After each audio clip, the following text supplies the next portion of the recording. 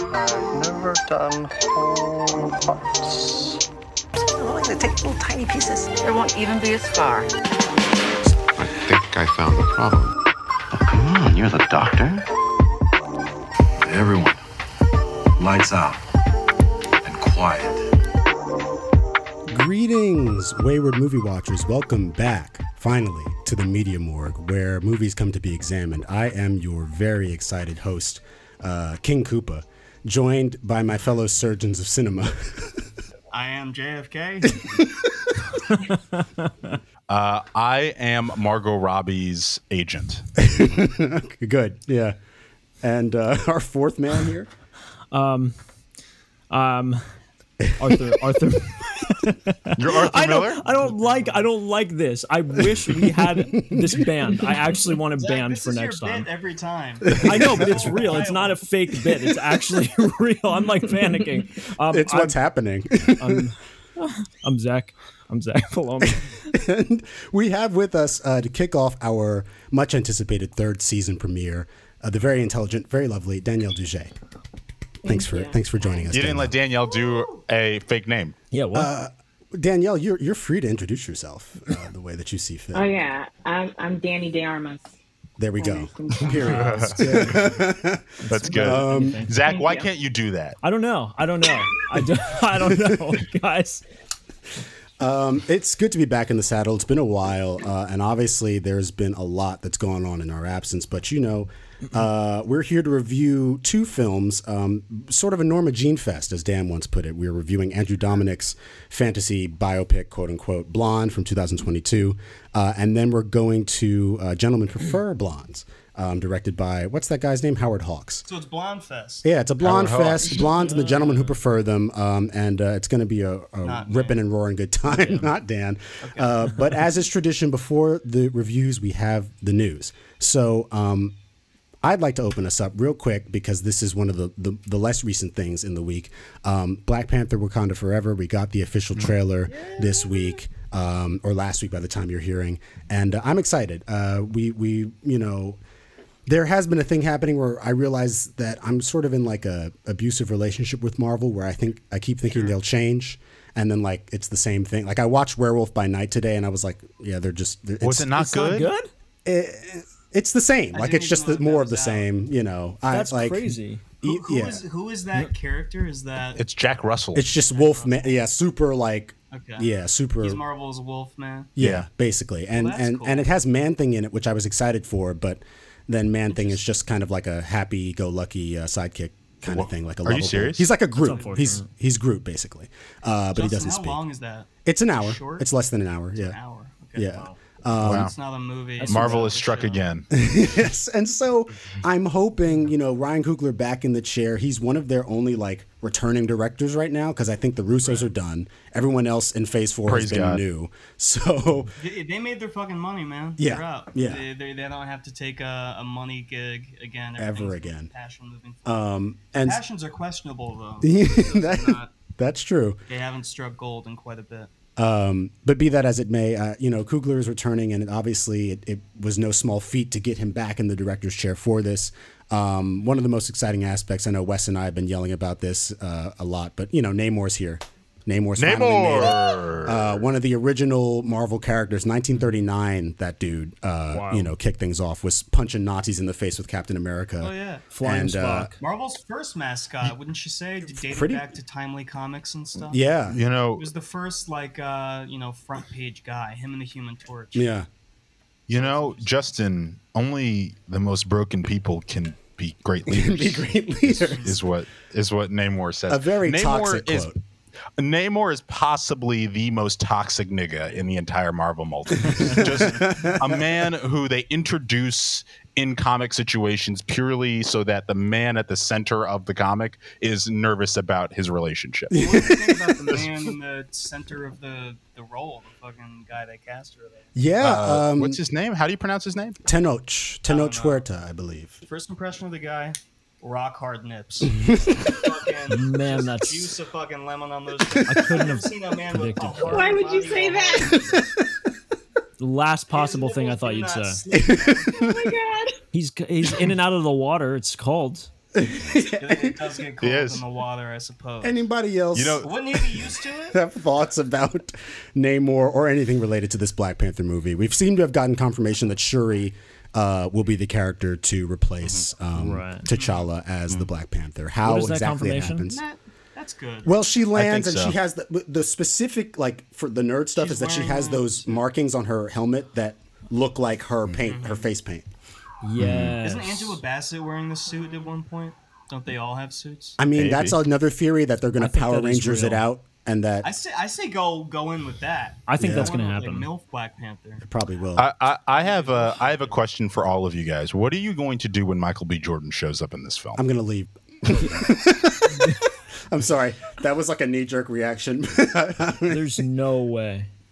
Danielle actually told me that she's looking forward to it. She said that when did Shuri, I say that? when Did I Shuri say takes she said when she takes the heart-shaped herb and sees Michael B. Jordan in the spirit realm, she's gonna start cheering. Is that? Oh, that's- I heard that I leak did not say on that. Clubhouse. They were talking about, she's going to gonna take the happen. herb, So and that that's is going to be real. the ancestor she sees. That doesn't make any sense. How does he make it there? Isn't that He's her heaven? cousin. Wait, so He was a Black Panther, Zach. is that him coming back to life? No, he's a Panther. So he's just in her dream? Wait, but well, is, He's a an dead Panther. evil Black Dead Panther.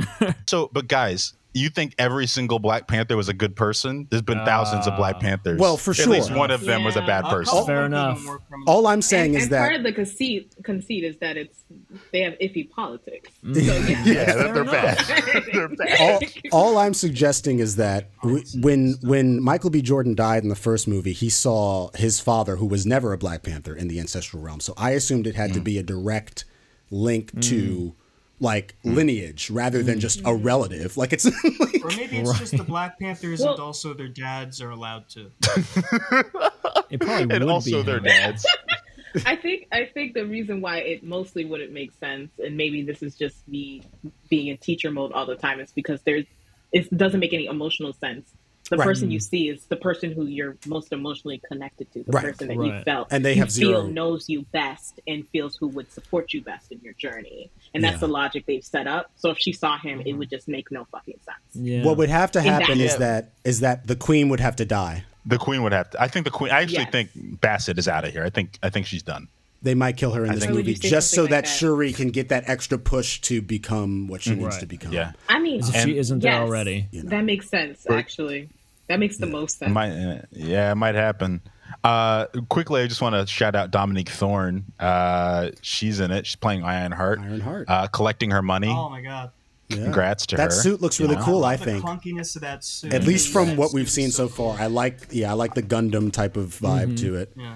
I do have a question though about it, and Dominique doesn't watch this show, but if she did, maybe she perchance will stumble upon this episode.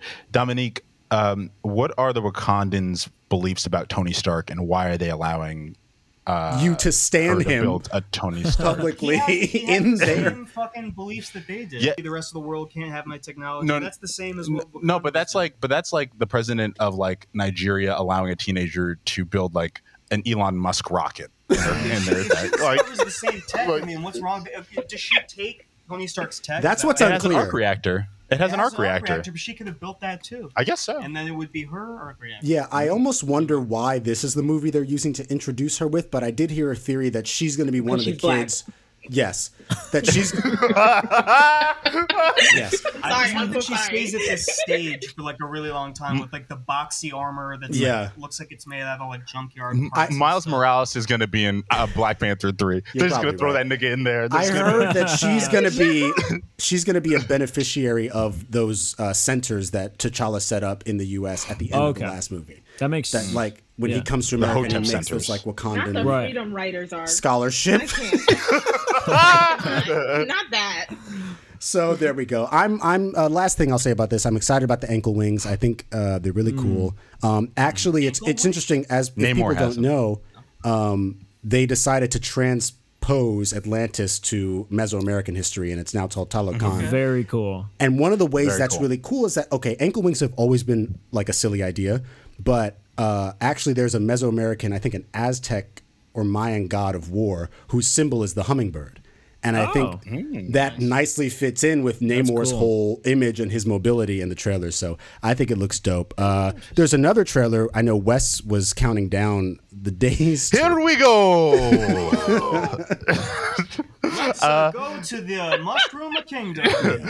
So the Mario Brothers trailer starring Chris. I almost said Chris Rock, but he's anyway.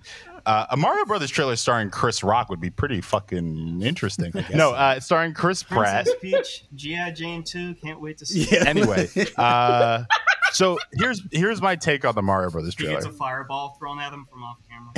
Keep my wife's name. Keep my wife's name out your fucking mouth. So the Mario Brothers trailer looks looks like a video game. Like it looks like the video game translated, and then Mario opens his mouth and it's Chris Pratt. Well, that's like the last 5 seconds. But I'll say this: Illumination kind of stepped it up. Their movies have never looked particularly good. This is the first time I watched something from the Illumination team, and I was like, okay, they're putting their budget behind this. It does not look like Sing. It does not look like that other obnoxious thing they did. Like it looks like a legitimate movie with a lot of teams and resources backing it. Also, did you catch those little blue penguin things? Are the ones from Mario 64? Yeah, where you drop them off a cliff. I didn't realize this until I was reading the discourse like today, but like apparently everyone did that when they were a kid. Yeah. I did that. My sister did that. You guys did that, right? I never played. So I never got to play. everybody it had myself. the idea to murder this blue penguin in front of its mother. That's really interesting. It's look, it's unfortunate that Chris Pratt is not a voice actor. What are you going to do? It's unfortunate he's an actor. Some would say Jack Black sounds pretty cool as Bowser. Yes. I just want to say that Jack Black is like a character actor that's stuck within like the petri dish of stardom, like A-lister. That's interesting. Realm, but like they really are someone who should be getting on all fours and acting like a goblin. I'm waiting for Jack Black's Brendan Fraser moment. Like Brendan Fraser's in a Aronofsky film. That movie apparently is bad. The way I mean, we'll probably talk about it on the more. Yeah. Oh wow! A movie that got a standing ovation at Cannes is bad. Like I mean, it's like they always are like it's got a 10-minute standing ovation, and then they turn out to be. I like the play. Oh, it's a play. Is the play good? Yeah. I saw it at when I was at Stella Adler. They did a performance, like the faculty did a performance of it, which was pretty cool. And it was amazing. You went to Stella Adler? I really didn't want to do that. I didn't want to even say the name for fear that it would sound like I was name dropping, and I wasn't. Can we cut that? Let's cut that out. Are you a friend of Stella Adler, or are you guys just acquaintances? We're pretty close. No, we're pretty close. May you keep in touch. Her soul rest in peace. She's actually with him right now. But she's over there. What is that about Cannes? This is amazing. Like all the most pretentious film critics in the world, constantly blown away by everything. I think it's festival fever. I think it is festival fever. Oh, regarding the standing applause. Yeah, I mean, Danielle, I know you've been to like Sundance and stuff, but like, and you can probably speak to this, but I think there is a feeling of like when you're up watching movies for 3 days straight, like everything starts to bleed. But I don't know. When something's ass, it's really ass. Don't worry, Darling got like a 6-minute ovation. Yeah, no, it didn't. It got a 2-minute because Miss Flo left. Miss Flo left. I can't imagine clapping for longer than 30 seconds. I mean, like, I think it's because the people are in the room. Like, they're famous and they're in the room, and you feel like you need to acknowledge that. They don't even want to hear you clap for that long. No, I don't want to be clapped for that long. Was Blonde at Cannes?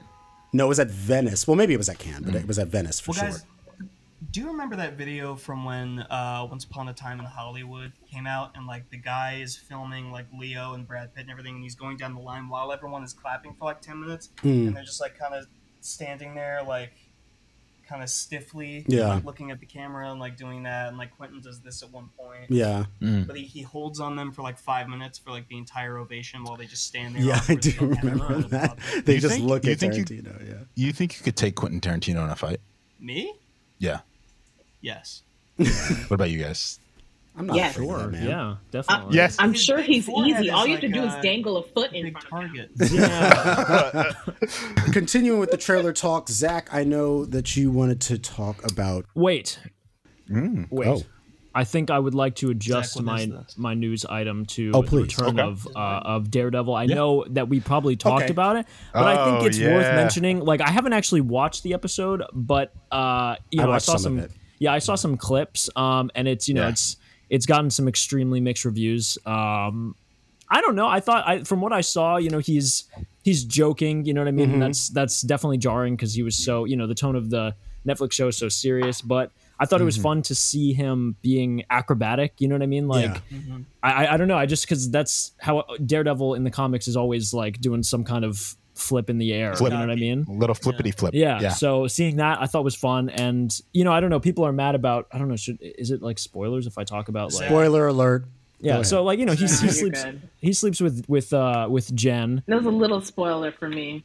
Oh, That would have been a fun surprise. Does he really 'cause fight? I've I'm been so watching sorry He about does. that. Wait, I is she in just- it She-Hulk needs a little form? Fun surprise. I'm so But, okay, sorry about but that. the defining attribute about Daredevil is he's a whore. Right. He's a whore. Now I Yes. want to watch. So of course, But they're of course. mad That's that what he's- that's that what he- he's doing in the Netflix show. Is he's being a whore and he's hating himself. Yeah, That's no. the backbone of the Yeah. character. I think people are Zach, mad. does she like it, or is it a joke where it's like he didn't do his job? I didn't even. I- I didn't like see it? the outcome. I think he does the walk of shame. I think there's a. He does. He perp Really? walks. Yeah, he walks of shame. Yeah.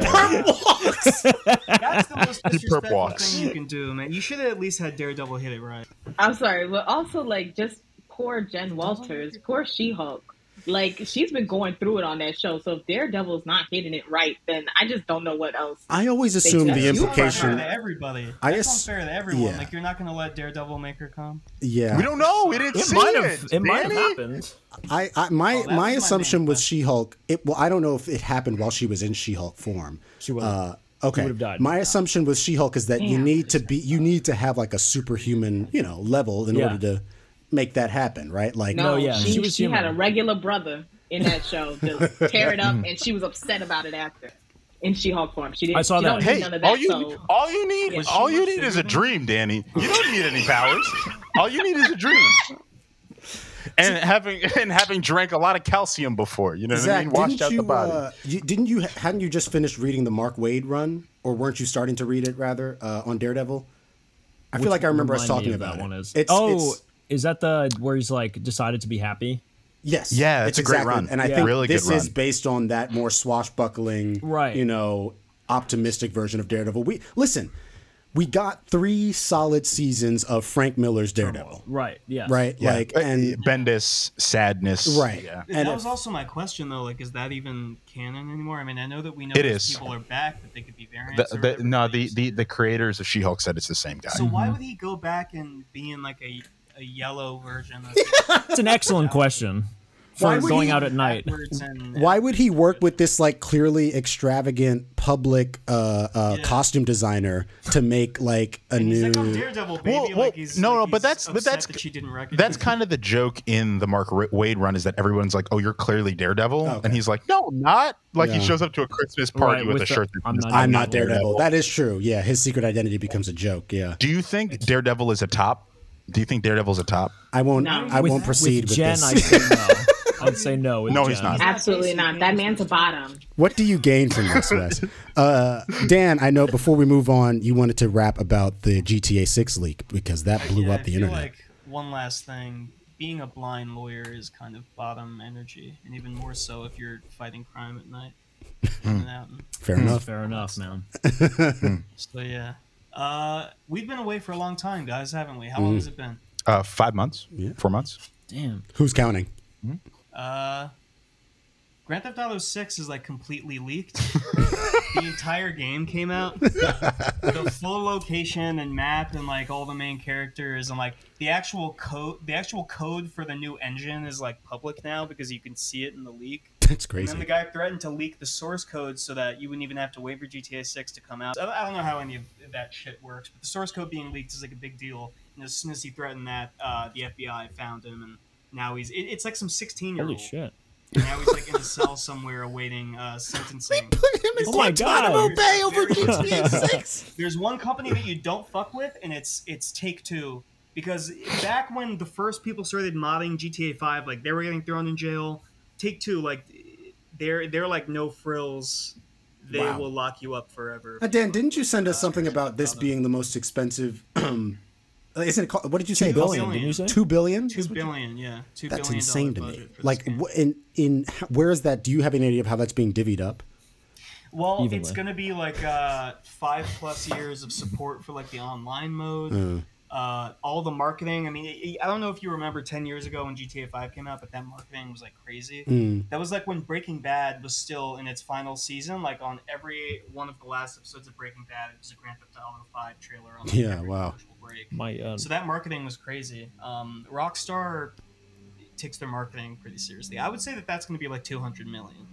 Just for marketing alone. More than half of it definitely went into the game itself. Just like all those actors that they're getting, because I mean, the map was supposed to be like a country. Right.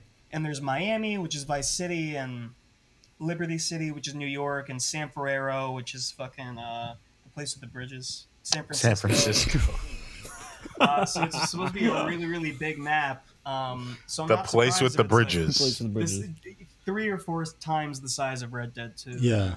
That's probably pretty pricey. I remember I'd recently learned, I was watching a Video Game Donkey video about it, and he was apparently GTA 5 became, by the end of its lifetime, the most expensive piece of media ever produced.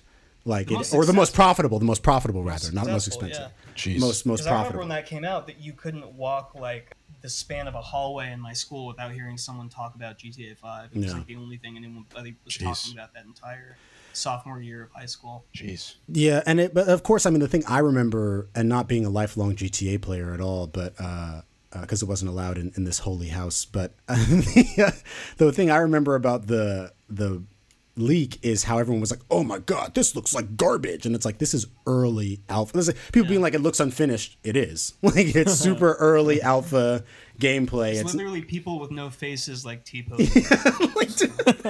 Of course, it doesn't look finished. You weren't supposed to see it. But this is why companies shouldn't listen to fans. This is my new philosophy. Because we don't know what we want until we get it, and then we complain regardless. That's fair enough. That's the major Marvel issue, I think. I count myself. Think of anything else that exists that would warrant being this expensive or this like highly hyped up, I guess. Because every new iteration has a new GTA, and each new GTA becomes closer and closer to reality.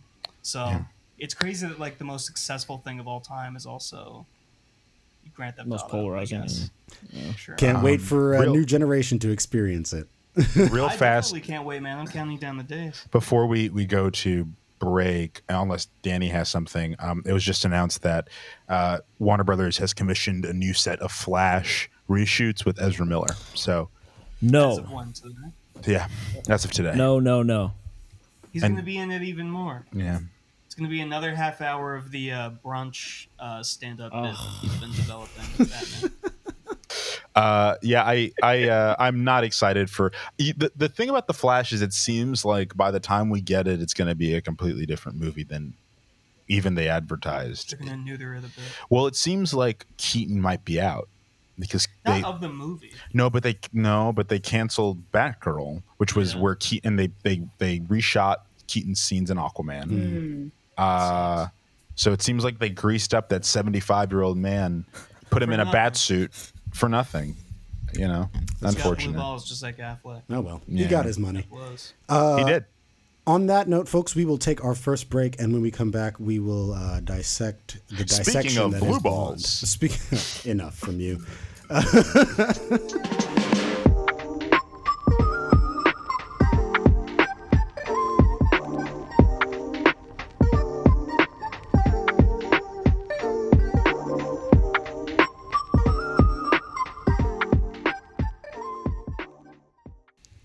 All right, folks, welcome back from the break. Like we said up top, we'll be talking first about Blonde, the 2002 American biographical quote-unquote film written and directed by Andrew Dominic based on the 2000 novel of the same name by Joyce Carol Oates. A fictionalized take on the life and career of American actress Marilyn Monroe, played by Ana de Armas. The cast also includes Adrian Brody, Bobby Cannavale, Xavier Samuel, and Julianne Nicholson. The film just released on Netflix with an NC-17 rating, on September 16th. I'm sorry, Fuck actually that. September 28th, 2022. It had a limited theatrical release, but it came to Venice first on September 8th. So, as you can imagine, the discourse has been quite heavy, and we are here to throw our voices into the void along with everyone else. I do want to let our guest have the first crack at first impressions, because I was very excited and intentionally wanted to have you on, Danielle, because you're smart. And I know you have many thoughts. So, what were your initial impressions? What were your concerns going in? And were those concerns exceeded? How'd you feel? Well, thanks for that, Justin, because I think I lost brain cells while watching this film. So I'm not as smart as you think I am now. It actually was worse than I thought it would be. Usually, usually films like that give, great gowns, beautiful gowns. It's gorgeously made and is extremely empty. And somehow this film had nothing. Like, it was there. My first reaction was bloated student film with very big budget. Like, it felt like a 21-year-old made a movie. Like, sat down, like someone gave them millions of dollars to make a movie, and they were like, you know what I'm gonna do? You know what would be cool? Have a talking fetus. So the sheets are going to turn into a waterfall. It's going to be in black and white and 4x3. It was so extremely pedestrian, and at the same time, very juvenile. There were no thoughts. It had nothing to say. There was no craft. The directing wasn't interesting at all. It was actually very flat. I could tell that he put no thought into the directing, and he just thought things would be cool. And even when directors do things that feel cool, like Ari Aster, and they're empty, they still land in some way where I could see, like, oh, that's what you thought you were going to do. It just felt like he slapped together a movie. I'm going to be very honest. For someone who's where he's at in his career, I was very surprised to see a film that was constructed on 3 beats, which is Marilyn being brutalized, Marilyn cries, Marilyn tries to act, but she cries again. And we watched that on repeat for literally almost 3 hours, when you could have done that in like 5 minutes by cutting together found footage of her films and then having Ana de Armas cry, and you could have had the same sort of conclusion. So like, it could have been like a weird like, I just didn't understand what was the point of it. It was just really childish to me. I couldn't believe a grown ass man sat down and wasted everybody's time to make a bloated, like, piece of crap. I have nothing else to say besides the fact that I was really surprised that there was no technical skill whatsoever, brought forth by this great writer director who's getting, applause at who's getting into Venice. Like, you could have, uploaded that to YouTube and stopped wasting everybody's time. Besides the fact that it's an absolutely we got to go back to the film. technical skill thing, because I disagree. I think it's a really, really beautiful movie. I think there's a lot of great visual ideas at play. Ideas that weren't realized. Yeah, a lot of great visual ideas. I was writing things down, but there's like, when Marilyn is like having Danny's fighting for consensual his life sex in the here. movie, there's all this like chromatic, like, the distortion and warping of the frame, where it feels like, the film itself is kind of breaking its own borders. And then when she's having non-consensual sex, it's very stiff shots, very tight borders.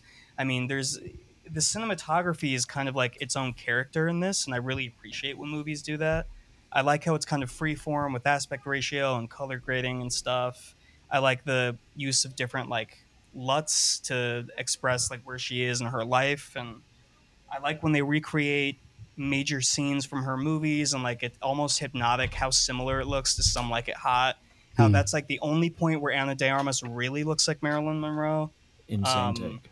I think she looks like her the whole time. She literally looks like her. I don't think so. I think her casting was like very like purposeful, because it's like she looks like and her. sounds the part, but it's always like not really. And after all, the movie isn't really about Marilyn Monroe, so it kind of made sense that was who they cast. Right. You know what I mean? She's also a blank. I mean, Danny, you said this. She's a blank slate. Oh she's yeah, like for been sure. in 2 Yeah, movies. For sure. Like the reason why it can't be Margot Robbie, other than Margot Robbie probably reading the script and throwing it in the waste paper basket, is that we have too much association with Margot Robbie now. Like we know who she is. Like we know the persona. You can't have a movie star persona and play the role. You have to be blank. Yeah. Well, what do you guys think of movies using historical tableau? And how should historical tableau be used? I mean, we have actors who look and sound the part. We're recreating elements of that era, the way cars drove, you know, and the way cameras moved and the softness of it and stuff. Is it enough to be like, wow, that's so it's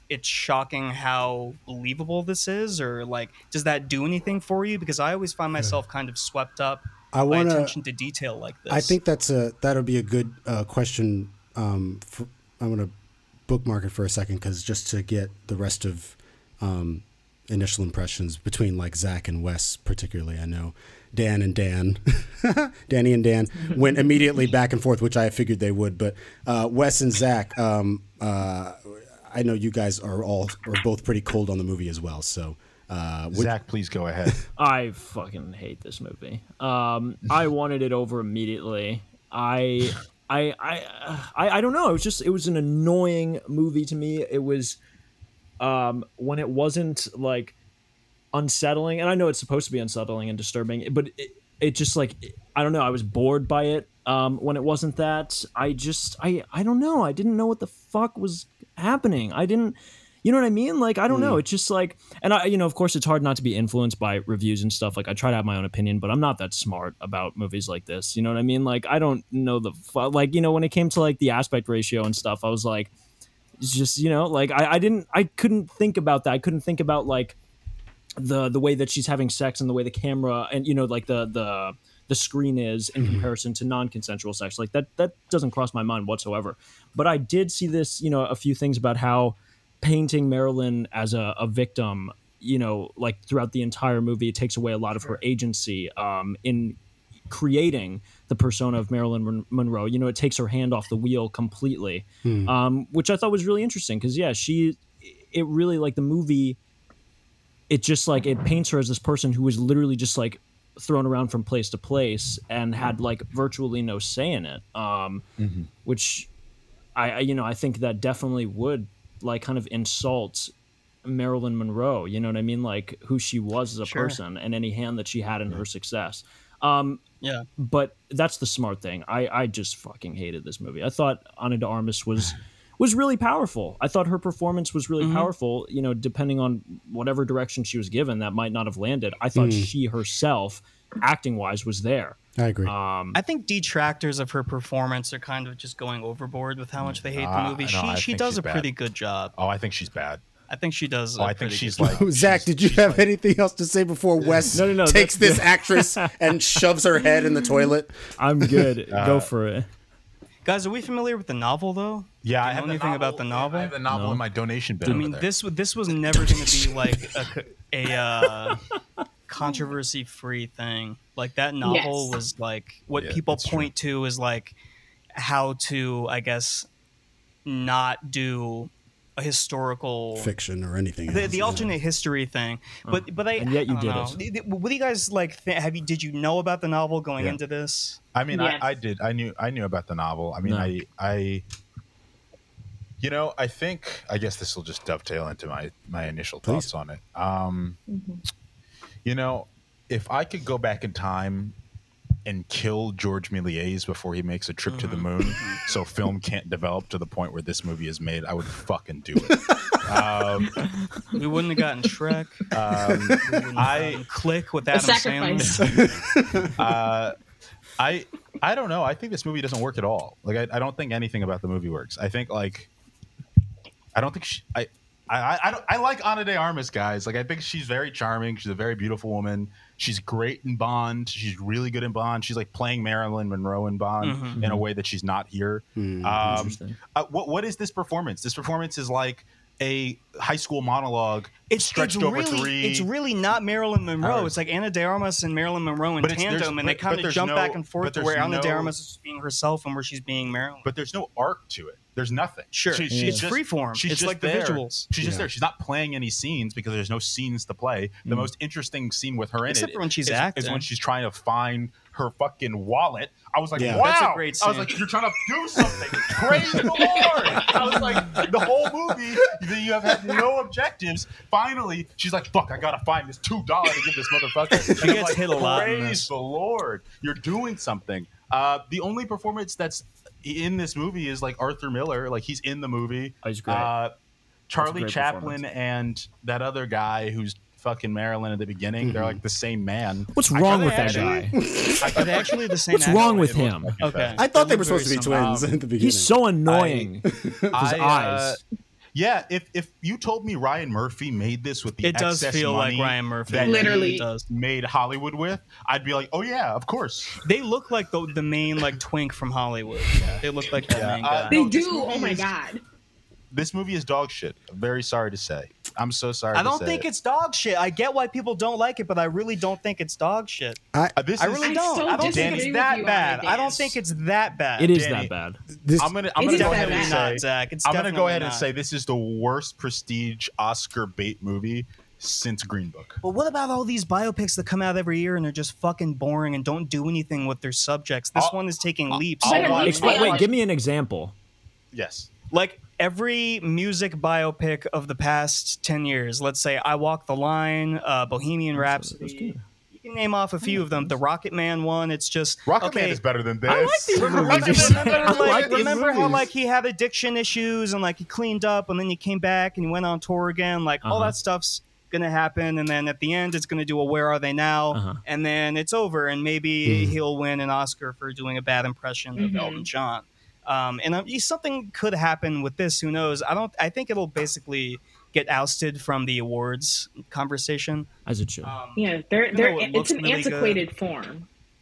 Sure. Yeah. No, you're right. But like they eat shit like that up. Biopics clean up every year. She's gonna win an Oscar for this movie. I don't think I want she will. everyone to be prepared. I don't think she it, will. that Oscar, maybe a Golden People Globe. hate it. Too many people hate it for it to really be in the conversation. I think Hollywood feels extremely bad For Maryland. about we Maryland. feel so Marilyn bad Monroe. about all the Yeah. stuff we did to you. Yeah. Here's an Oscar for this But lady. Also, last thing, and then I'll let Justin. You can go ahead with your thoughts.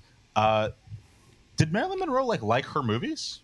I have to believe she liked some of her, took pride in her movies. This movie makes it seem like they fucking, oh my god, the Billy Wilder movie. Some they Like go It to the Some Like It premiere, Hot. One of my favorite movies of all time. They go to the Some Like It Hot premiere, and it's a blank screen until the end, as if that movie isn't fucking good. Yeah. That movie's Oh amazing. That my movie is so God. good. I don't love think that's Some what Like they're It saying, Hot. though. I think it's really that she's in this dissociative state of mind Right. because she's about to die. This is like 2 years out. She's deep into drug addiction. She's not really feeling the bombshell act anymore. I mean, like she used to. So I assume that she'd be sitting in premieres of her movies, kind of just letting her mind go blank, dissociating. And then at the end, all the applause. I'm like, okay, it's time to go. Yeah. Like for me, that's what it was communicating. Like the groveling, like paparazzi and their faces like contorting Yeah. and stretching out and stuff. She's really not feeling this way of life anymore, especially since she's had the prestige of like being on Broadway and stuff, being in an Arthur Miller thing, Yeah. having a more, niche audience that's finding like a Wes has left the appreciation for medium Wes's word. food just got here. Wes is getting his chicken. Please Wes is hold done for with the the chicken. conversation. There's definitely a difference in like being a niche celebrity who's like in shows and stuff for like a small crowd and like finding love there, and then being a celebrity who has to, be for everybody Yeah. and is on the world stage and is in the movies that make the most amount of money. Like she was like the first like real bombshell star, Right. Yeah. I'm sure she would have gotten sick of it. But Dan, you're conferring, importance and all, like you're doing all the legwork that the film should have done. Like you Sure. should have had to explain that to us. It's so I flat. don't think so. Movies want you to It's think. so empty. I want people to think when I make movies. I don't want to think that. You're like, making I'm that man stupid. sound smarter than he is. He's not that I smart. think he Andrew is. Dominic is a bastard. I think Andrew Dominic is a bastard, but there's points in this movie that I think really work for me. I think he shouldn't have been doing this bad boy director act, going out and shit talking Marilyn Monroe and acting like he's hot shit and stuff. He was really getting on my nerves, and I was actually kind of frustrated that I enjoyed the movie to the degree that I did in like a Spencer way. Yeah. Yeah. Well, no, it's funny that you brought that up because another movie Zach did not like. A very good movie. All right, moving on. And a movie that Danielle brought up in our conversations about what she wanted to pair with this. It would be pointless to argue for this movie's quality on a basis of accuracy, right? Because sure. Yes, I agree. Right. Because like that, the whole thing setting out is that it's not supposed to be. But let me say one thing.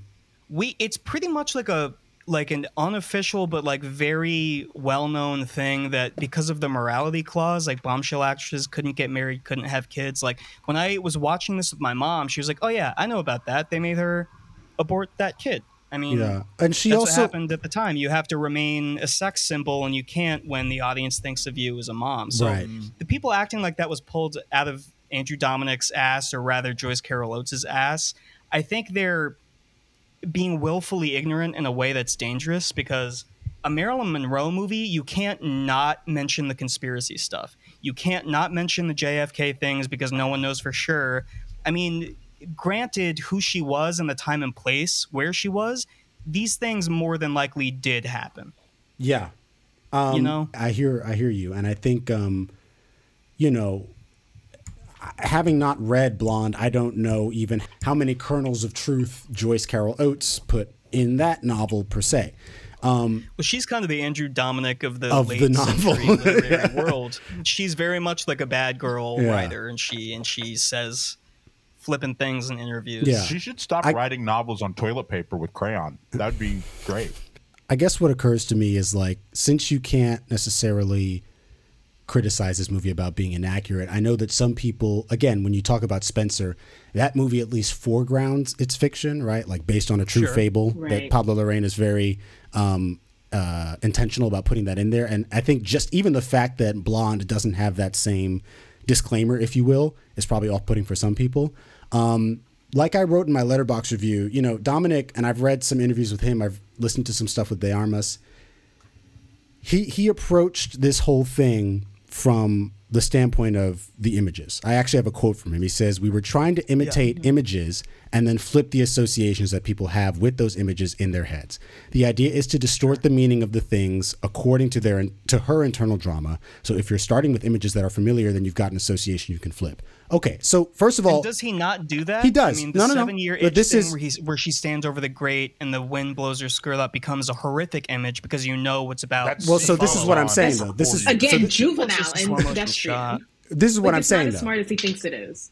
This is an experiment. Like that's what the film is now. It's less it's less to me, and that's fine. Film can be experimental, but I think that is it's more of a project about imagery. And then in that, how much information can you glean from an image, right? So I guess once I understood that, I didn't go into this movie expecting to learn that much about Marilyn Monroe or Norma Jean. And so then all I'm left with is the images that Andrew chooses to put together. And he chose images or chose to extrapolate from those images a great deal of suffering, a great deal of pain for the most part, that seems devoid of a lot of the idea of agency, the wit, the life that Norma did have that she was able to put into some of her career before the addiction, and even throughout, even she was fighting for her life and still did Some Like It Hot,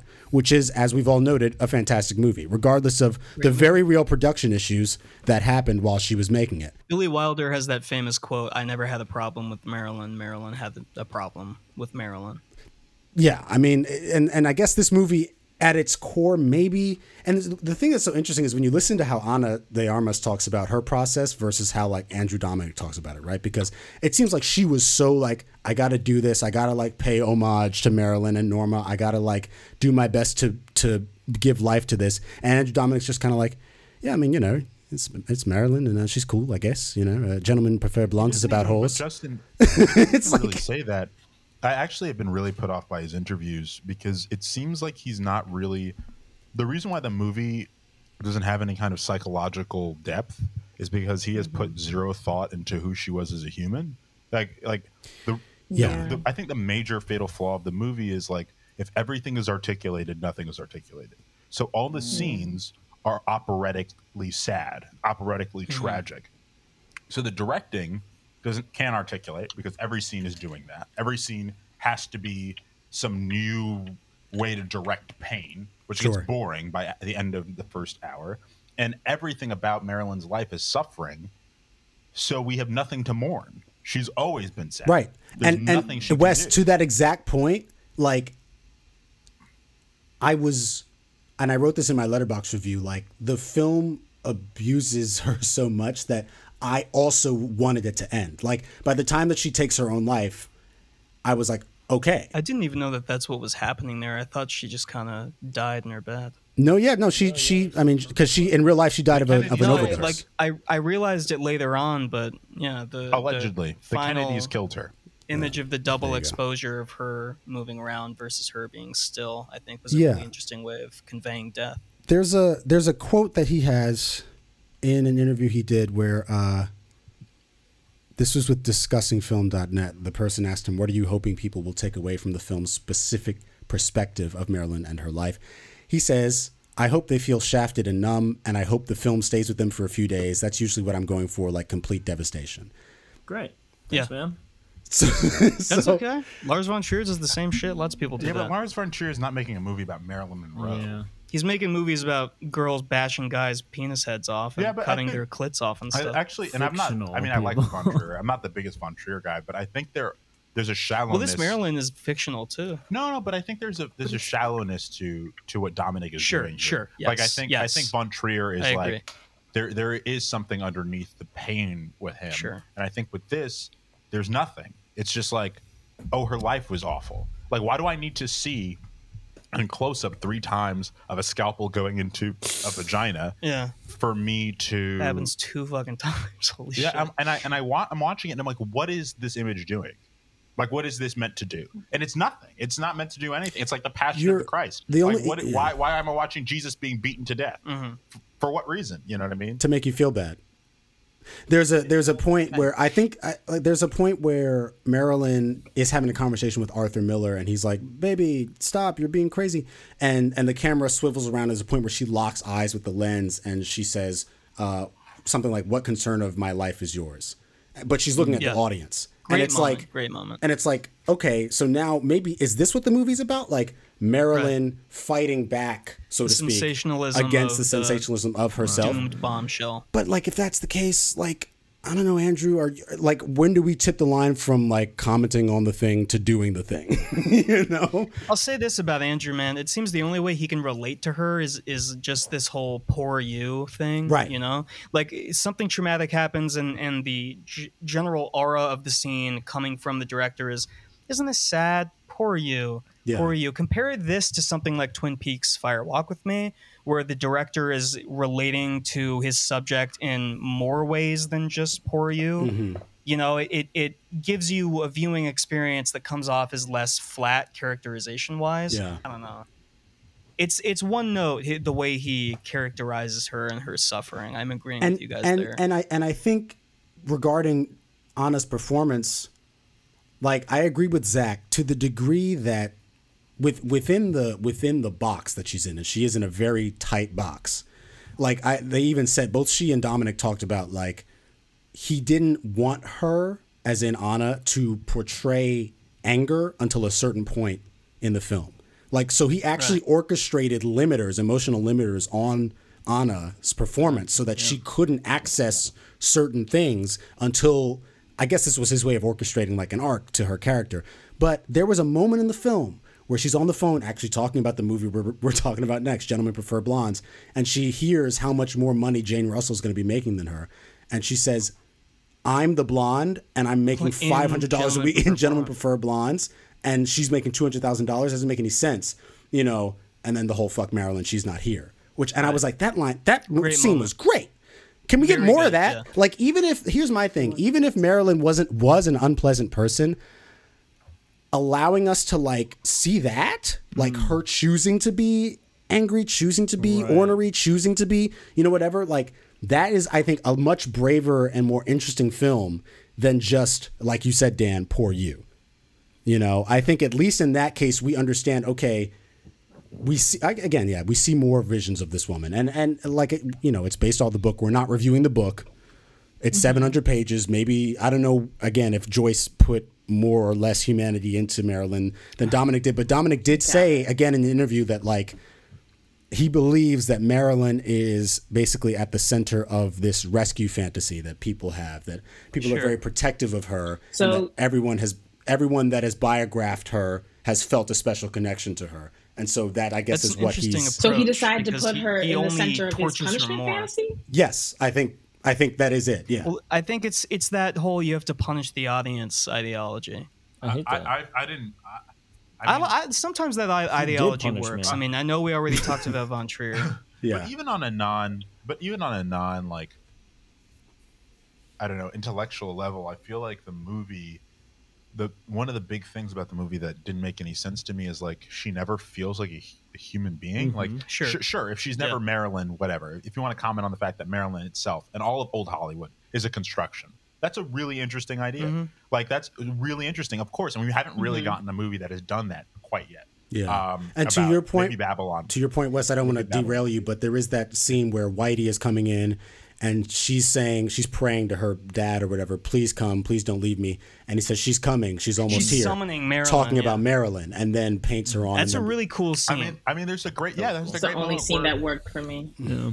Oh, I like that scene a lot. Is that the scene where she looks into the mirror, she's crying, she starts laughing. and then the mirror is Marilyn? Like Marilyn is an apparition. Yeah, no, that's the movie. I think that's the movie, and I think maybe in 20 years someone will make a Marilyn Monroe movie that we're like, finally, you got it. For now, we only have Smash season 1, but like, no, but for real, I mean, I keep making that joke, but Smash season 1 gets the gag. Literally, it's not even a gag. Is that Marilyn is a construction, and you can put it on and take it off. Yeah, like that is a. Someone needs to adapt Kenneth Anger's Hollywood Babylon and have Marilyn Monroe be the main character. That's what Giselle is doing. Is that the Kenneth Anger novel? Is it really? Mm-hmm. I know it's called Babylon, but yeah, that's not an easy novel to adapt. So all right. But my thought is, like, if we want to talk about movie stardom being a construction, especially in old Hollywood, they give these girls new names, they give guys new names. Mm-hmm. Like, that's the whole thing. Is like everything about old Hollywood was fake. And if you want to make that that movie, that's interesting. But I gotta know that there's a human being inside of the construction, and it feels like the minute Marilyn or Norma Jean, like, my friend has this theory that whenever it's black and white, it's Norma Jean, and when it's color, it's Marilyn. I thought it was the opposite, and then I think the swiftly visuals stopped trying to think about it. are purely freeform. I think the visuals are just freeform. Just, I'm feeling this today. Today I'm shooting that it like this. fucking makes me mad. That is, like, no, I mean, you want another quote? What he was doing. Yeah, he says, "quote There's no story sense to." In brackets, the aspect ratios and coloring, no logic to it other than to try to know her life visually. Freeform. Then maybe you should direct. Maybe you should direct the movie. Like, I would, like, what do you want me to, like? In terms of the visuals, guys, no complaints from me. I can pick the rest of this shit apart, but the visuals. I do think. So annoying. Dude, you know what? I think it's a good looking movie. Like, Fuck the that. visuals. You like it, Justin? Okay, so you and me. There you go, baby. No, but I think it's like the visuals in by themselves. If I was looking at like production screen caps of these visuals, sure, I'd go, oh wow, that guy really fucked that up. That was great. Like that she looked so good in those pictures. I mean, we did. We were texting about it. We were like, wow, these production pictures look amazing. But my thing is like the dress flying up scene is actually like probably my least favorite scene in the movie. Because it's like 3.5 minutes long. It also bastardizes like one of the most iconic images of Marilyn, which is totally the point, by the way. Which is the point. Well, he keeps cutting back to the same shot. It's like a mid-level shot, a punch in of her dress going up. He cuts to it like four times. Yeah. He does it again and again and again and again, and he keeps cutting back to the same shot of the men looking at her, and then they truck up, and we see all these men. It's the same shot over and over and over again.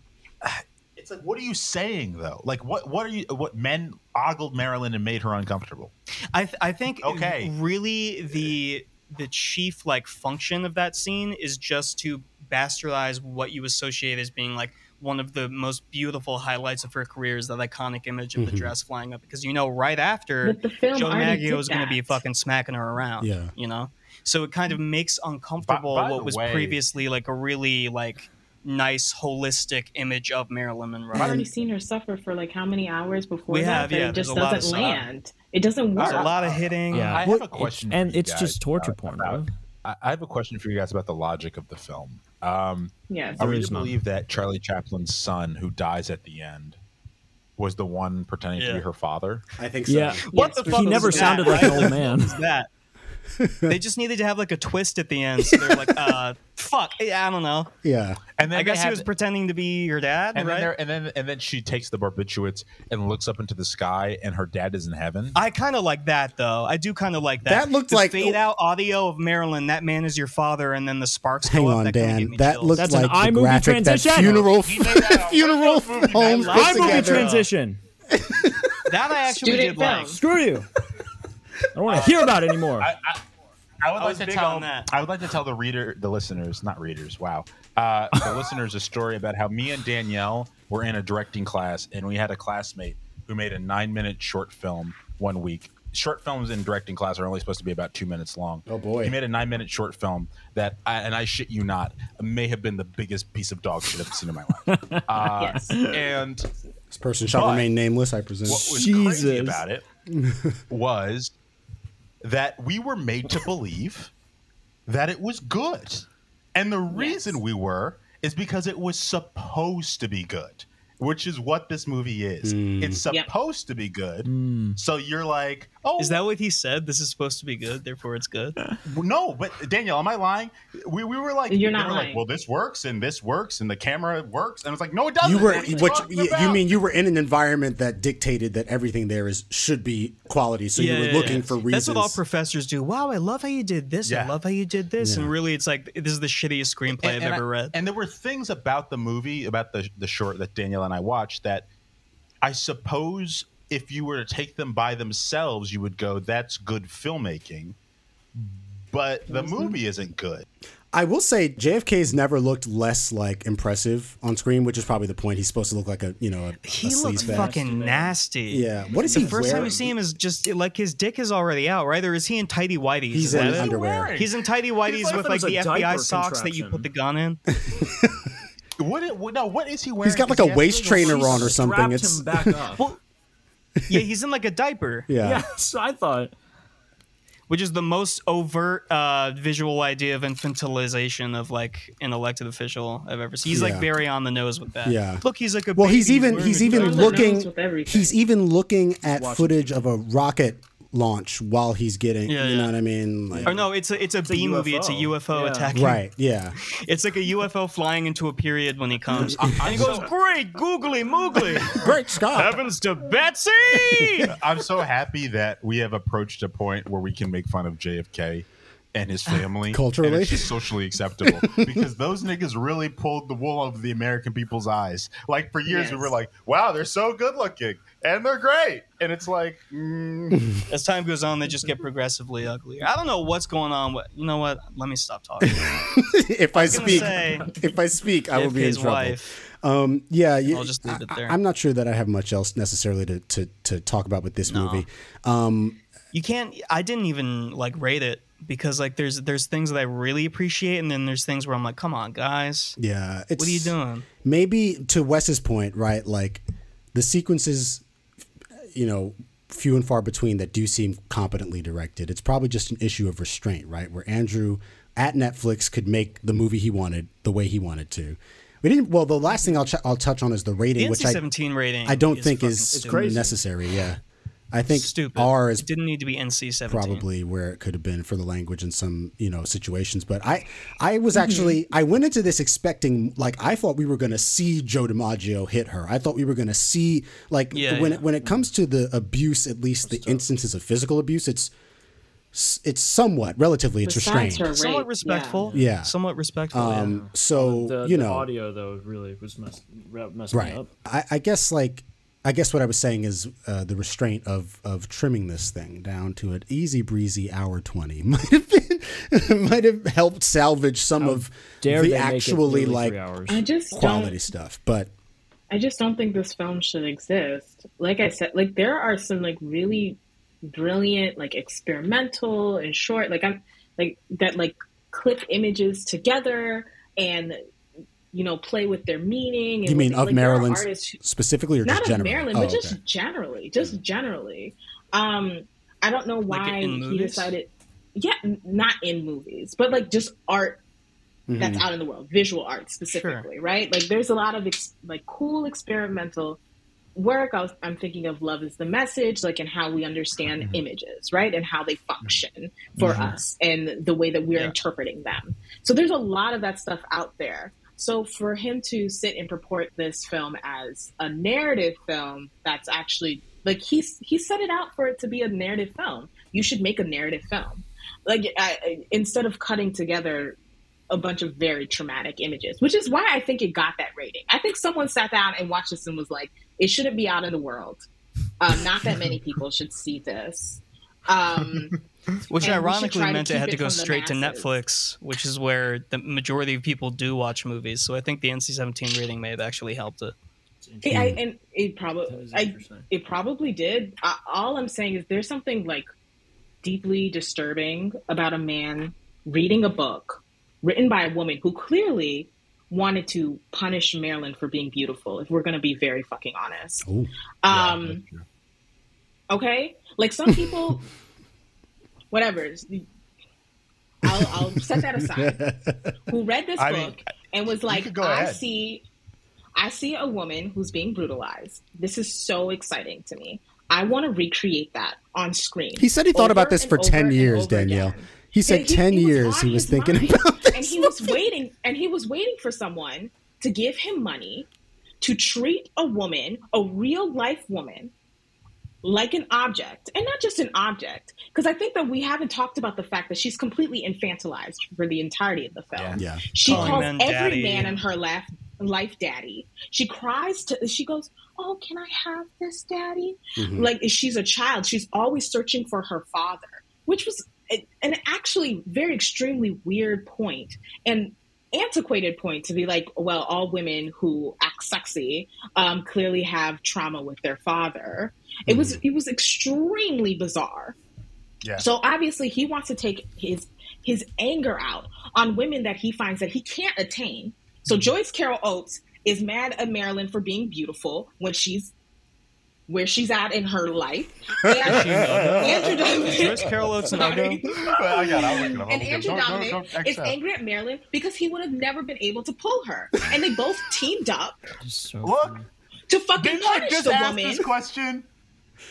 Like he was like, I could have never had Marilyn. How exciting for me to turn her into an object and then proceed to spend hours making a film and hours limiting an actress. I think there's a reason why he chose Ana de Armas, Danielle? right? That she's yes. I was going to say, like, we're right here. Yeah. There's a reason he chose Ana de Armas, right? And I don't think it's just that she's a blank canvas, but that she's so early in her career. She's not going to fight back.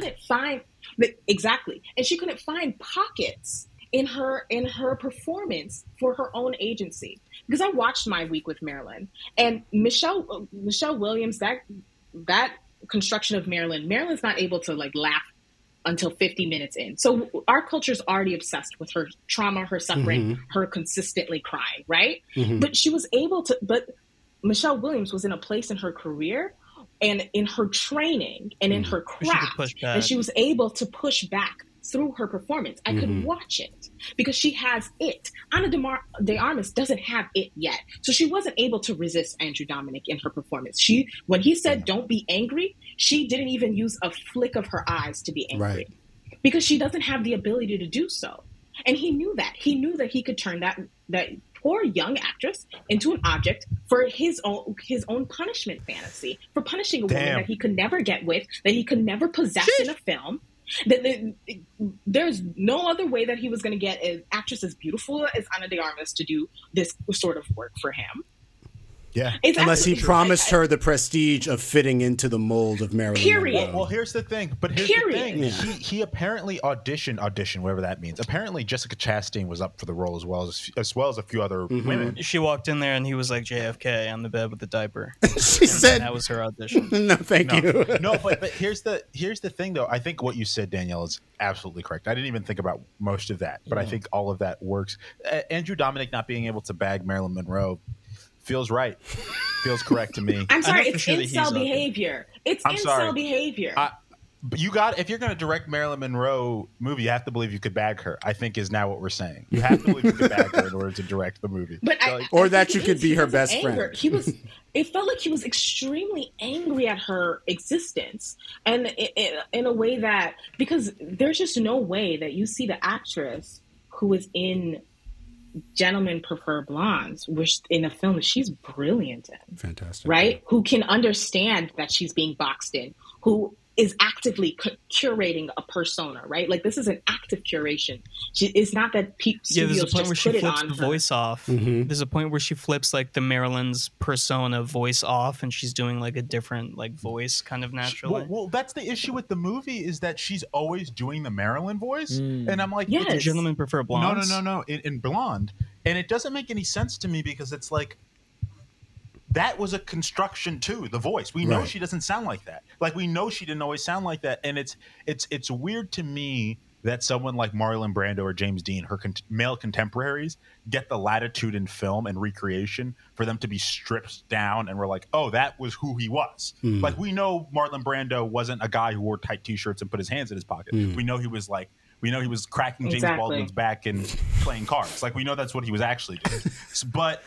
But like, I'm being honest with you. But like, Marilyn Monroe, we assume when we recreate her, is she was always that, and it's just not. It couldn't be the case. I just feel like, and like, this is something that he could have pointed out, but he didn't want to, because he's actually a part of our society and he views her the exact same way. I don't know why he thought he was like so high-brained that he could tell us about ourselves and how we think about Marilyn, when he's actually actively doing that to her. But I think there has to be some sort of like anger or jealousy around her as a figure, around her being smart and sexy. There's something about that, because he wouldn't allow her to be both. And I'm not saying to like make it real, right? You're fictionalizing somebody. You're constructing a character. You say this is a narrative film, so create a motherfucking narrative film, construct a character, give her a fucking arc. She's still, like, characters do actually have to be people at the end of the day. But you didn't want to do that. And I just want to understand the impulse as to why. And it just feels like you were excited to create an object that you could punish over and over again. I think that there are women, you don't like blondes. I don't know what's going on. But something psychologically. You know what's interesting, though, is that they leave out Marilyn's last movie, The Misfits, that was written by Arthur Miller, that was written earnestly for him to be like, oh, I'd like to write you a new role. Like, you're always playing this character. Like, you're trained by Lee Strasberg. Yeah. Like Lee Elliot Strasberg Kazan. used to follow Marilyn around. Yeah. He was her personal acting coach. Like, and like, literally, The Misfits is her last movie, and there's a scene in The Misfits where there's a Marilyn poster, like a wink that this is like Marilyn Monroe not playing herself, and Marilyn looks at it and closes the door.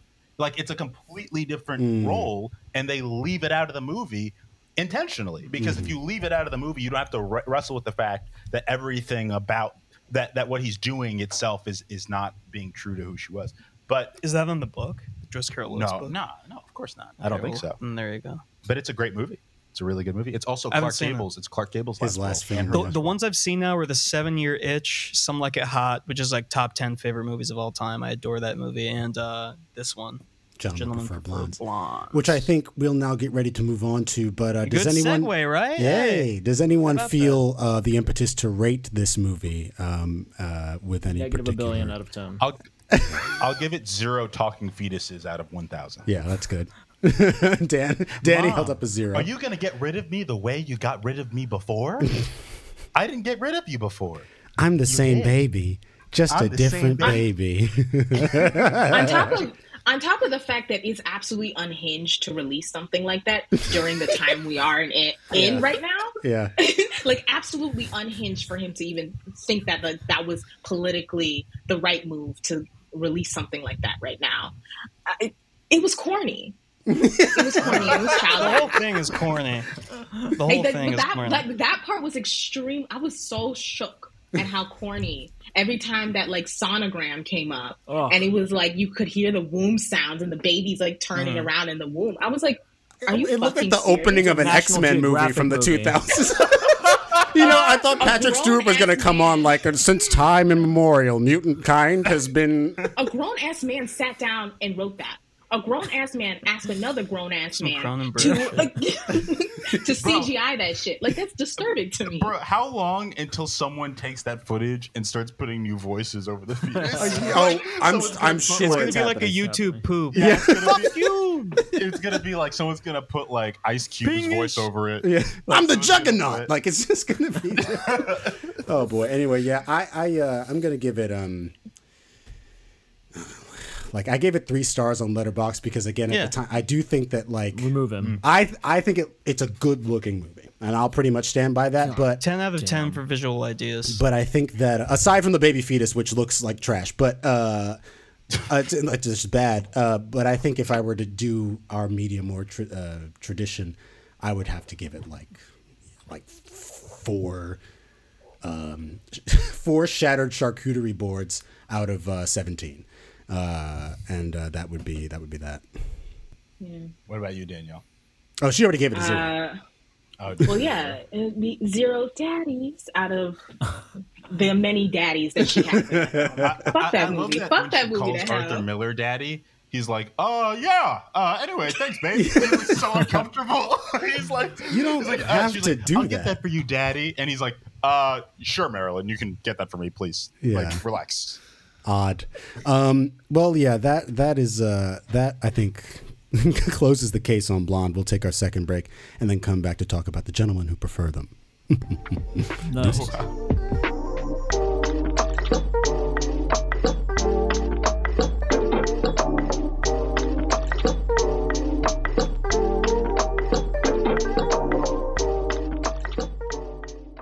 Oh boy. Right, cool. We are having a blast here between takes, folks. I was really high like 20 minutes ago. I think it wore off. Okay, I think Wes is just getting there. No, I'm good. Okay. Yeah, I was high and now I am no longer. Well, welcome back from the second break. We are talking about Gentlemen Prefer Blondes to close this thing off, a 1953 American musical comedy film based on a stage musical of the same name, directed by Howard Hawks and starring Jane Russell and Marilyn Monroe, with a bunch of other old dead people. This movie is not one of the hottest women of their era. Yeah, Jane 2 Russell. very good-looking women. No, just the one.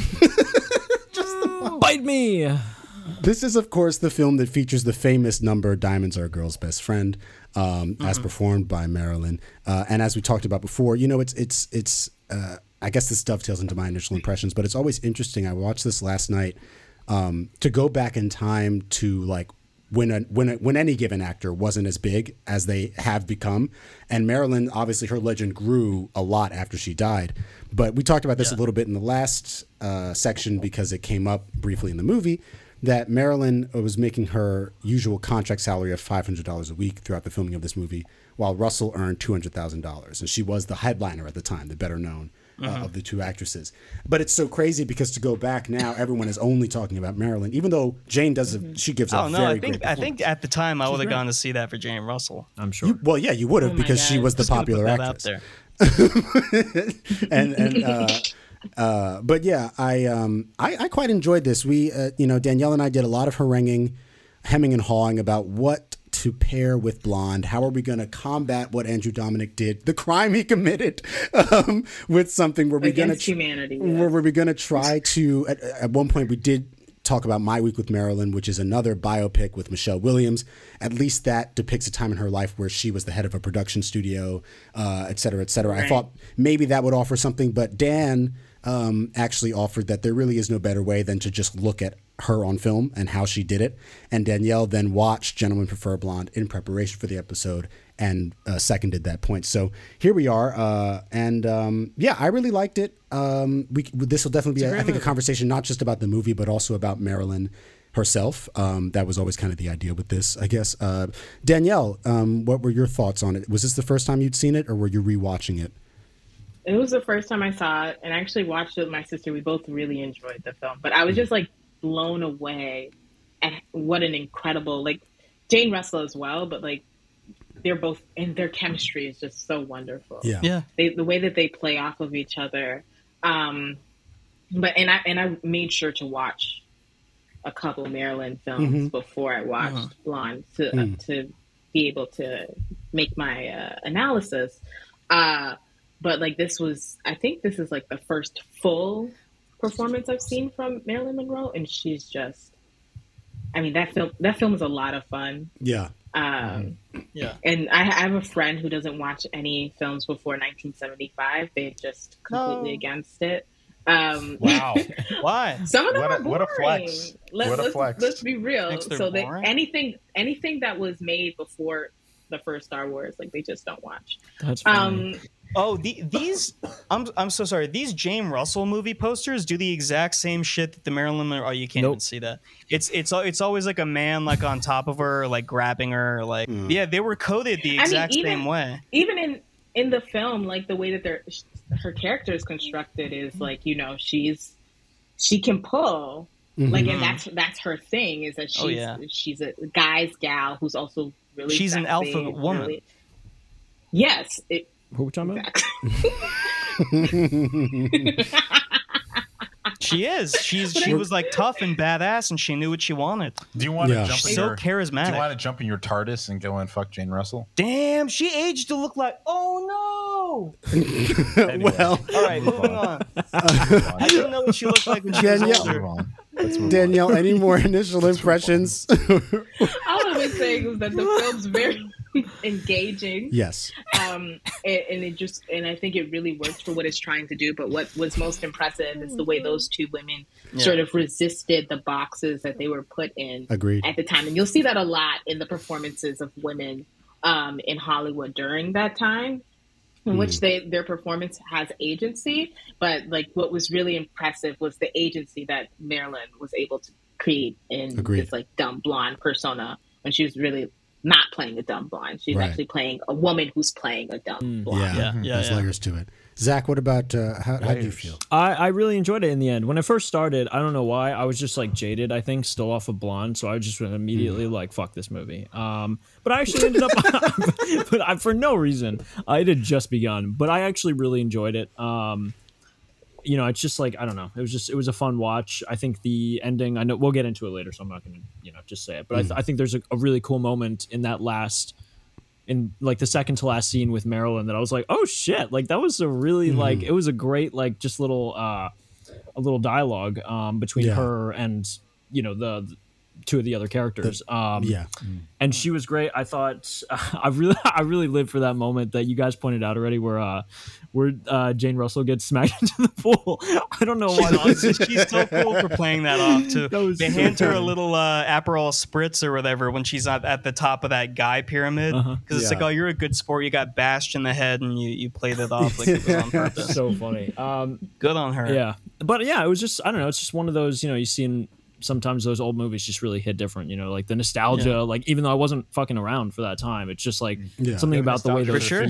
Yeah, for sure. Yeah. You have nostalgia for the 50s? No, Wes. It's also nostalgia because like no, Wes. You watch immediately when you're a little kid that like maybe your dad shows you, Yeah, exactly. Zach says that he wants to go back to the. I want this cut from the tape. It is impressive that it came out at the time when it did. I mean, like a Howard Hawks production in the 50s that has this much money behind it, where the two main characters are women, and it's really like the guys are kind of the butt of the joke and stuff, and it's them being charismatic, and they have so much agency over their story, and it's weird. I mean, you just don't expect a movie like this to come out at the time. And it's so campy and fun, too. It's just like really not self-serious. It's just we're here to have a good time with two very funny, beautiful women, and it gets the job done, Howard Hawks was a serious director. And he was. Shit. He was.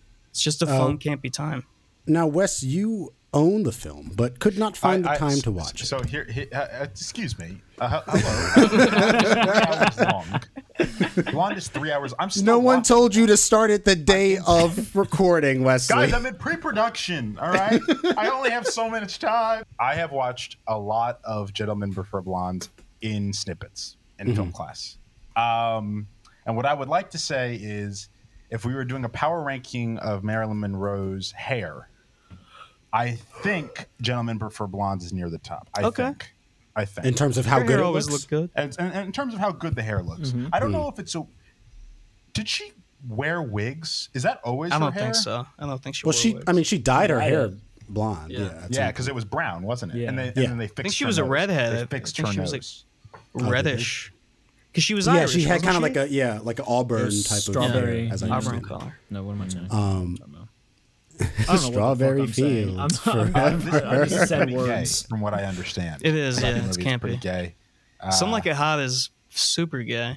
It has. Oh, sorry. You just were saying straight-up that this gayness in it. Gentlemen Prefer Blondes has the Yeah, queer Gentlemen subtext Prefer Blondes is or pretty gay. overtext, maybe, of this movie. Yeah, I mean, I do love their dynamic, regardless of whatever production issues might have happened. I mean, you can imagine Marilyn maybe wasn't pleased with making this much money versus Jane Russell, but it just goes like acting is crazy. And I say that to say that you hear I mean, even today, Don't Worry Darling just came out, right? So like we heard about all the chaos that unfolded on that set. You go back in time to this movie where there's kind of angst between the two lead actresses, and it's like, yeah, like that was happening, but they were still able to convincingly portray a genuine great friend. friends. Even to the point sure. where there's a moment where the PI that gets hired by Marilyn Monroe's father, he's kind of like trash talking Lorelai, the character she's playing, and then Jane Russell's character is like, nah, hang on a second, nobody can talk about my friend but me, That was great. type of thing. Which is really cool, and I just think they play off each other to the extent that I would have watched a Golden Girls-esque series with them. Right. Just like kind of going as showgirls, just touring different places hijinks. and getting into like I think that was an idea that maybe, who knows, in the era of HBO Max reboots they might do. You just said it. It's going to happen now. I'm sure. It's going to be like Megan Fox. It's going to be the Jennifer's Body duo. But that would actually wouldn't be bad. They have a lot of Yo. chemistry. You know what the issue is? It's that we don't have movie stars anymore. Sure. They don't exist. Which is good and bad. And it's bad in the sense of. I think it's mostly bad. I think it's bad in the sense of a few know. things. It's that Marvel has destroyed movie stardom. It doesn't exist anymore because back in the day you'd get personalities, and now everybody that pops up gets slotted into a superhero role, and that's what they're known for. Yeah. And also, it's that our actors just. I don't know if it's because. I don't know what it is, but it feels like the actors that are coming up now are just not as charismatic in terms of they don't have movie star personas. I guess in the way that it's good is that I'm kind of A-lister allergic, and I just hate hearing and seeing the same people in every type of media. And we do still have a lot of that, but I'm sure in the 50s, like Marilyn Monroe, you would see her on every street corner, on every billboard, and every ad, and that to an extent is not as hyperbolic, I guess, as it used to be. But I think movie stardom is important for American film specifically because I think it gives directors and writers and everybody on set something to play with. Sure. Like it gives the audience a baseline of what to expect. It gives like a baseline of like usually craft, like usually that actor has enough craft to be able to recreate something over and over again, and then you get actors who can play with that image, and I think that was always fun, and I think we just don't have that anymore. So I think when people try to Jackie Chan played with his image a lot, I went overseas. I think it's like the reason why we can't have like a Gentleman Prefer Blonde remake, which I'm sure is in the works somewhere, is because no one is Marilyn Monroe anymore. You know what I mean? Like that doesn't exist anymore. Well, this kind of thing, similar to Some Like It Hot, created now would be very raunchy. It would, Some Like It Hot would be recreated in the vein of like American Pie or something. Lots of like sex comedy, and then if it came out in 2008, there would be a DVD release where it says unrated on like the woman's panties and stuff. I think these movies existed in a really nice vacuum for the time that they came out, with just Technicolor and the elaborate sets and the campy setups and stuff, and jokes that sometimes fall flat just because we've seen them done a million times, and then other things that exceed your expectations. This movie does all of that for me. I think it's a really nice gem from the period it came out. Well, Wes, I think what you just said is really interesting, because I was having a conversation about the box office and like how what it takes for movies to make profit, and it's like right now you're not breaking into the 100 millions unless you're Marvel or Tom Cruise. Like those are the only, you know what I mean, like in terms of your return. And Tom Cruise is a movie star. That's exactly what I was going to say, right? Like Tom Cruise is one of the last. He is the last movie star. He is the last. You could maybe argue The Rock. Like I think The Rock Pitt. also. The The Rock. Rock is Yeah, a The movie Rock. star. Yeah, The you're Rock right. isn't No, a movie star. Zach, Tom he doesn't Cruise have is to a be movie good. star. He's a movie star. He has an established persona. Yeah, he does. brings in box office. He's a movie star. You could argue like Vin Diesel. Then too. Kevin Hart is. Yeah, yeah. Like, he is. Well, I guess what's fine. It's just not the same kind of like Not the gift same wrap kind of that thing, like an yeah. old like a Brando Like would have he's had. not Denzel. Like Denzel is Sure. a classical movie star, but he is Right. a movie star. Sure. you know? It makes me think of I was taking a history of film class in Pace, and we had to at one point look at the like we went back to like the 1920s and like looked at some of the original what they called star magazines. So they would have this like this is the earliest version of like a Hollywood Reporter, Variety, anything like that. Yeah. You would get this magazine for however much it cost. I don't know, a child's tooth back then, and it would have a series of See for the price of a child's tooth. yeah. So How like much 5 does a cents. child's Exactly. tooth cost? Who's selling these A nickel. teeth? I don't know. But you would have a series of portraits of these movie stars back to back to back, and then it would have like some basic information about them.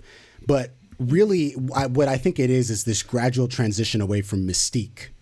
And this actually ties into Marilyn Monroe quite nicely because, yeah, back in the 20th century, in the early part, it was all about the mystique of the movie star. You know, it's like Exactly. you know who they are, you know their name, but you don't know who they are, and then that's like what's exciting, and that lasted for a while, even up to I remember. Someone posted like a interview clip of Angelina Jolie, or just a clip of her standing on the red carpet somewhere. Yes. And like the power that woman had has not been seen since. Maybe Zendaya, maybe, but Zendaya's like not a movie star. Let's be honest. Well, that's because Zendaya's not a movie star. But here's the thing: what happened is that social media ruined everything. Yeah. And because in the social media landscape, celebrity relies on a performance of authenticity and genuineness that you have to be open with everything and who you are. So we know people's like movie stars' opinions that we used to never know. Things we don't need to know. They just tweet that shit out. Do you remember like when that whole thing with the celebrities came out where they were all saying how often they shower? Jake Gyllenhaal was like, I don't shower ever, and then The Rock was like, I shower 3 times a day, and like we know the very intricate ins and outs of like every celebrity's daily routine because they're all on TikTok doing their skincare routine. Exactly, because it relies on a performance of authenticity. It relies on a sort of intimacy, and I think because in a increasingly neoliberal world, it's not the phrase "you are what you eat." It's you are what you consume, right? So you want to be that the relationship you have with the celebrity that you stan or that you're a part of their fandom for. You want to create that sort of intimacy where they're just like you. So you want them to you want a celebrity, or celebrities want to have controversial opinions such as I don't shower, because they have fans who don't shower too, and they want to feel a sort of closeness to those people, and that disrupts what stardom actually is. With movie stardom in stardom specifically is a curated performance, right? You present a specific sort of persona to the world, and that's why biopics used to be so exciting because we wanted to discover the person inside of the public persona, because in that curation, stars used to like Angelina Jolie would give a little interview, and they would just give a snippet of who they really were and a snippet of authenticity, and that was exciting because we liked the separation between us and them. We liked that they felt like a class of an aristocratic class, right? Because the U.S. doesn't have real aristocracies, so I just feel like that's why we don't have stars and now movies. That's an amazing point. I wonder. I mean, I know people play this game all the time. We didn't invent it, but there's the old game like movie star or actor. And I'm actually interested if there is actually. I mean, we said The Rock. We said possibly Kevin Hart. I don't know. Like, I think maybe Margot Robbie is a movie star. Probably, yeah. I think she is a movie star. I think we don't know enough about Margot Robbie for her to be too close to us. She has a persona. She doesn't act like Kevin Smith on Twitter. She doesn't act like crying over every trailer. No, but I think that's well taken, and I think like Margot Robbie is definitely one. I think Gyllenhaal, if that's we can still say the classic stuff like Brad Pitt. I think Kiki Palmer is a movie star. I think she is now. Yeah, she could be. She's way too active on socials. Sure. But is that the hard cutoff, Justin? Like, if they're really active on socials, they can't because The Rock is really active. The Rock posts shit to Twitter every day about Black Adam. The performance that she does on social media is the power has really, is a character. His action figures is a character because she's so charismatic, right? She's so charming that you can feel that she's actually performing an intimacy with us. She's actually not intimate with us in the same way that other celebrities are. And she actually just launched her own production studio. And in the trailer for it, she talked about like, this is Kiki. This is the persona I spent 20 years building. Yeah. That's who that is. Exactly. I'm someone else. And her name is not Kiki Palmer. Exactly. I didn't know that. No, what it's is not. it? It is Lauren Kiana Palmer. Jeez, dude. But that's what's so interesting. And Danielle said something really interesting today to me off air, which is that, essentially, like, if they were going to go weird with the Marilyn casting, they should have just cast Keke Palmer or somebody that's just totally left field. Like, you know what I mean? I feel like Keke Palmer would have ate that up. I think she would have ate it up. My thing is, like, they went on a de Armas on purpose for a few different reasons, which you've detailed. But if we're going to talk about if the movie's not about Marilyn, it's about movie stardom, then cast a few actresses and have them. That would have been something. Oh, that's cool. Like different actresses playing her at different points in her life or something. Sure. I know they did that with Bob Dylan, so maybe it would be considered like. Did they? What movie? You Were Never Really Here, or something like that. Oh, weird. It's like Heath Ledger plays him, right? Kate Blanchett plays him. Well, that goes back to the thing I was going to say about biopics. Is like, the old rule is like if you die at like 27 or like if you kill yourself, you're going to get a biopic because everybody wants to, be in that little headspace for that mounting tension. What was the Gus Van Sant Kurt Cobain movie?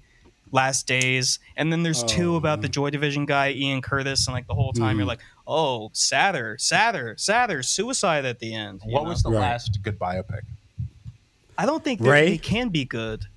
I don't know if Ray with Jamie Foxx. No, I think Walk the Line is pretty good. The Johnny Jamie Cash Foxx one is good in Ray. I don't know if Ray is good. Dee Ree's Bessie is really good. Okay. What movie? It wasn't like a big with movie. Queen Latifah. Bessie, yeah. That was an excellent movie. I saw some of it. I think when it comes to just circling it back to Marilyn, the idea of her combating the stereotype in the movie, right? Really interesting. Zach hinted at it before, but in the final scene, doesn't do much to do a plot summary of this movie by any means. It's a lot of hijinks involving rich people and men. But there's this ongoing scam where she's marrying this guy who she's marrying for his money. And that's part of the commentary of the movie is like, which she delivers very succinctly to the man's disapproving father at the end when she drops the ditzy Lorelai persona.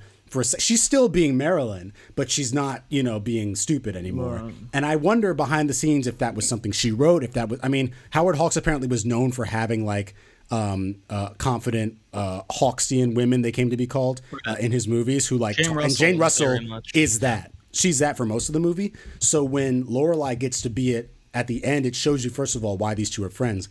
But she says, they're having this whole debate about, oh, you're only marrying him for money.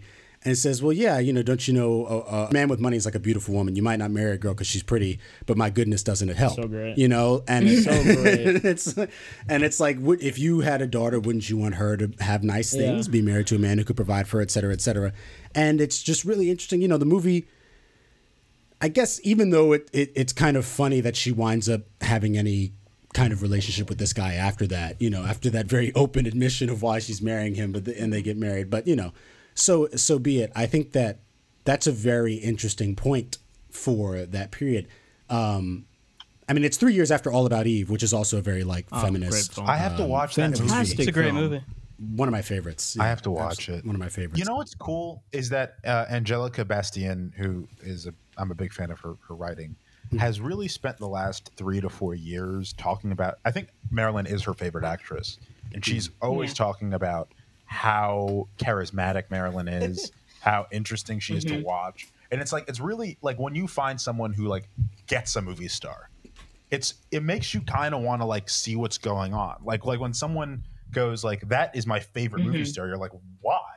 And then you watch it and you start to see what they're seeing with that person. You know what I mean? Which I think is cool. Absolutely. And is something that I often don't see with Marilyn. Like Marilyn is not hasn't until like maybe recent years been thought of as like an artist, like an actress that like put craft together. And Wes, you said this just today, but like, you know, I mean, and I've never seen any James Dean movies, period. But she's better than that man. But you were saying so that like she's not given the same latitude. She's not given the same latitude. He's doing. He always looks like he's eating something sour. He's doing a Marlon Brando impression. That man hit Marlon Brando one time. Marlon Brando let him hit one time, and he like was like, "This is going to be my personality forever." Well, for 3 movies and then a motorcycle accident. He's not good. I'm sorry. I know this is controversial. I don't think James Dean is a very good actor, but I think he gets the job done. Yeah, he's fine. But it's like, I think what she's doing is so much more interesting, dude. Like, I think she's always interesting to watch. She's always charismatic, and he's doing the Marlon Brando thing, but like with none of purposefully weird. Like the reason, like Marlon Brando's interesting to watch because he's like he's charismatic and he's like handsome and he's like knows he's handsome. Like there's a lot of stuff going on there. You know what I mean? And he doesn't talk without a mumble, like he needs to mumble, which is also a thing. You know, I don't know. He invented the kind of mumblecore sensibility. Him and Brenda. Yeah. All right, guys, let's get. Do we want to do our closing thoughts on this one? You got a hot date? No, I do want to be somewhere, but wow. How do we feel? Danny closed us out. Well, Dan is keeping us on time today. We spent 25 minutes on Gentlemen Prefer Blondes. I mean, are there any other big things that we want to say about it? The kid is annoying. I wanted to punch the kid. Mr. Spofford. I thought he was. This promises to be a rather long voyage. I don't intend to miss a meal. Hey, kid. Maybe I don't necessarily have anything else to say. I think, you know, the point of pairing these is to examine how Marilyn was able to do her own thing, even in the box that she was in. Funnily enough, to the whole Keke Palmer point, I was actually thinking about her while watching this movie because Keke does that whole Southern Belle persona where she's very active with the jaw. The same thing that Marilyn does down here. And I was like, oh, okay. I mean, maybe in some alternate universe, Keke did do that role. But yeah, I'm satisfied with it. I think if I were to give it a morgue rating, I guess I'll go last since I'm the host. Y'all go first. Who? Y'all remember our morgue ratings? Yes. Has it been too long? No. I got it. It is. Zach, you don't have to lie, bro. I got it. I'm gonna reanimate it. Yeah, see? Yeah. See, that was it's a reanimate for me, but don't look up what Jane Russell looks like when she was old. I